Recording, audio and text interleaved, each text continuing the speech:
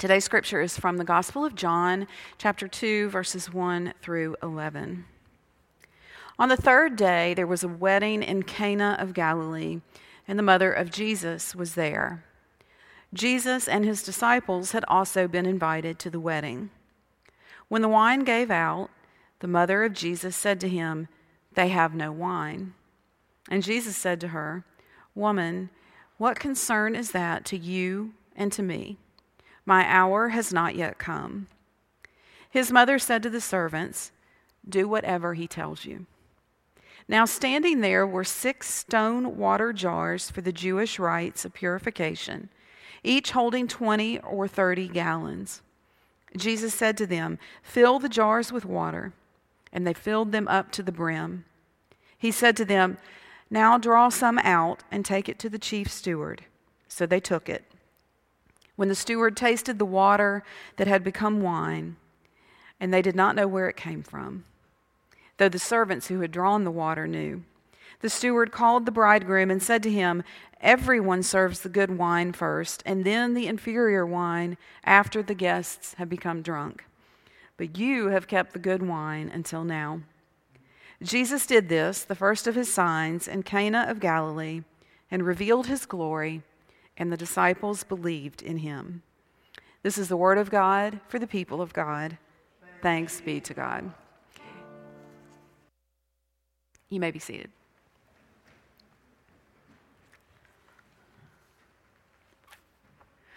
It doesn't make sense. On so many levels, it doesn't make sense. First, there is this puzzling miracle itself. Jars full of water made into excellent wine. We are rational people who have not been drinking at a wedding feast. How are we to make sense of this? And secondly, why in the world would the Son of Man begin his ministry with such a miracle? Or why would the gospel writer start his account of Jesus' ministry with such a miracle? Not a healing or an exorcism, not eating at a table filled with sinners, or just teaching crowds of people. Why would this be the start to his ministry?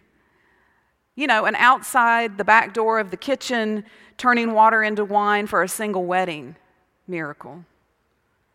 A hidden miracle that most, did not even know had happened. It doesn't make sense.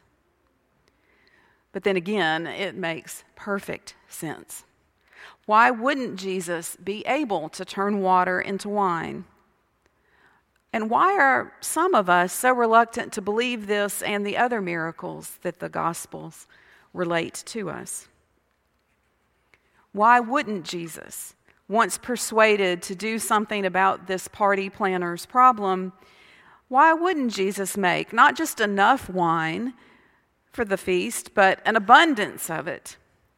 And why wouldn't Jesus make the best wine? Why wouldn't Jesus perform a miracle enabling hospitality and a continuation of celebration, even if it was just for an assembly of friends and family on the occasion of one wedding? Why wouldn't Jesus give such a gift?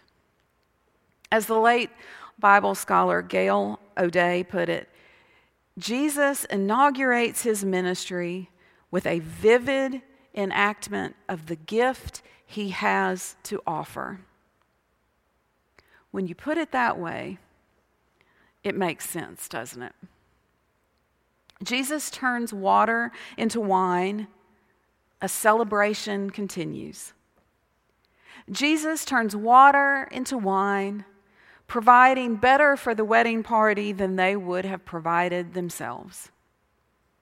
Jesus turns water into wine, and those who see it see Jesus' glory and put their faith in him. And who would blame them? This act of Jesus's was so much more than just changing 100+ gallons of water into wine for a party. It was a sign of grace and abundance. It was a sign of what is possible with God. In the Gospel of Luke, we see Jesus' ministry start not here at a wedding in Cana, but with him teaching in synagogues. At one point, proclaiming that a particular reading is fulfilled in his reading of it. This is the passage from Isaiah that he reads one day at the synagogue at Nazareth. The Spirit of the Lord is upon me because he has anointed me to bring good news to the poor. He has sent me to proclaim release to the captives and recovering of sight to the blind, to let the oppressed go free, to proclaim the year of the Lord's favor. That's how one of the other Gospels starts Jesus' ministry. Big picture stuff, whole world impacting stuff. But in John, we start with this smaller, more personal thing, a sign that God was not interested in just the big scale of life, but also in the small joys. And beyond all of that, God, in the person of Jesus, poured out this sign of love and care by taking the most ordinary of things, jars filled with water, and turning them into an extraordinary thing, gallons of fine wine. We are in the middle of a month focusing on stewardship, and this story is such an appropriate one for this time. It is a reminder of what is possible with God, and it is a reminder that when we give him what might seem to us to be ordinary, he can make it extraordinary. Last year in our stewardship campaign, we asked those who had never pledged before to consider giving $20 a month. We asked those who had been giving to consider increasing their giving by $20 a month. These seemingly ordinary amounts, we knew, when given joyfully and regularly, could turn into extraordinary things when guided by the great giver of all gifts in their use. And this year, our ask is humbly the same, because we believe that God has placed us here at this time, in this place, to do extraordinary things through the gathering of our ordinary gifts. Extraordinary things like rethinking what mission looks like, creating multi-generational teams to be God's hands and feet in new places and in new ways. Extraordinary things like building out Restore, finding different and increasing ways for it to be used in service to this community. And extraordinary things like renovating not just the cosmetics of this sanctuary space, but also the technology that is housed within it, allowing the worship services in this place to be shared online live to those who cannot be here in person during and beyond this pandemic. Extraordinary things gathered together and poured out to the glory of God for the love of neighbor. This is our vision. This is who we are. This is what we are here for. There is so much uncertainty in our world. That is true. But this is where the gospel gives us solid ground. New Testament professor Mark Allen Powell says, "People who believe what Jesus reveals about the love of God have life that does not perish, life that is abundant and eternal." I'm going to repeat that because I think it's too good not to. It is the heart of what we have the privilege to cling to during good times, bad times, and all of the in-between times. People who believe what Jesus reveals about the love of God have life that does not perish, life that is abundant and eternal. love and grace. Jesus poured this out continually during his ministry, beginning with an extraordinary gift to a wedding party poured out from ordinary jars, and closing with an extraordinary gift poured out from his broken body on the cross. And as hard as it is to believe, these acts of pouring out for others are acts that we are asked to emulate as Christians. We may be ordinary, but with God, who knows what is possible when each gift we give, financial and otherwise, is gathered together like drops in jars of water, then offered to God with joy and expectation. Who knows what is possible? Well, God knows, and I can't wait to see it.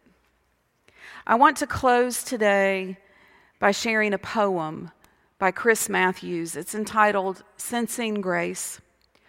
I encourage you to sit back, to relax, to close your eyes if you wish, and see if you can sense the grace of God that is poured out upon you.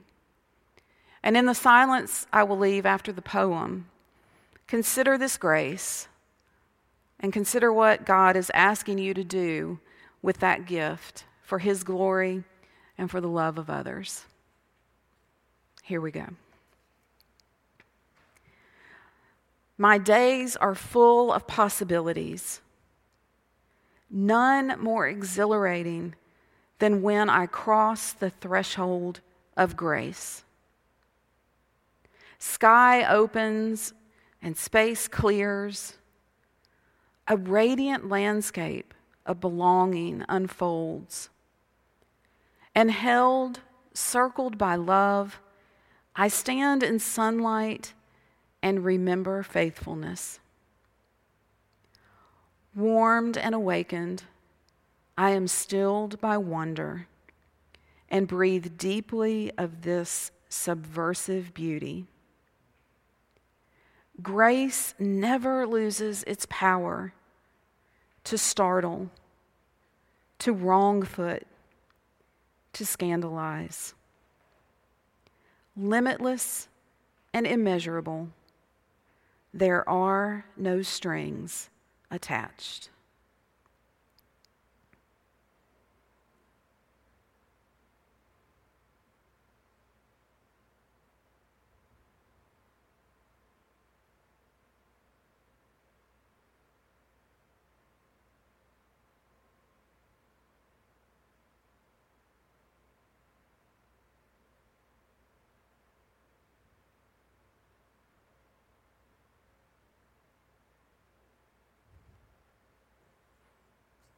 Amen.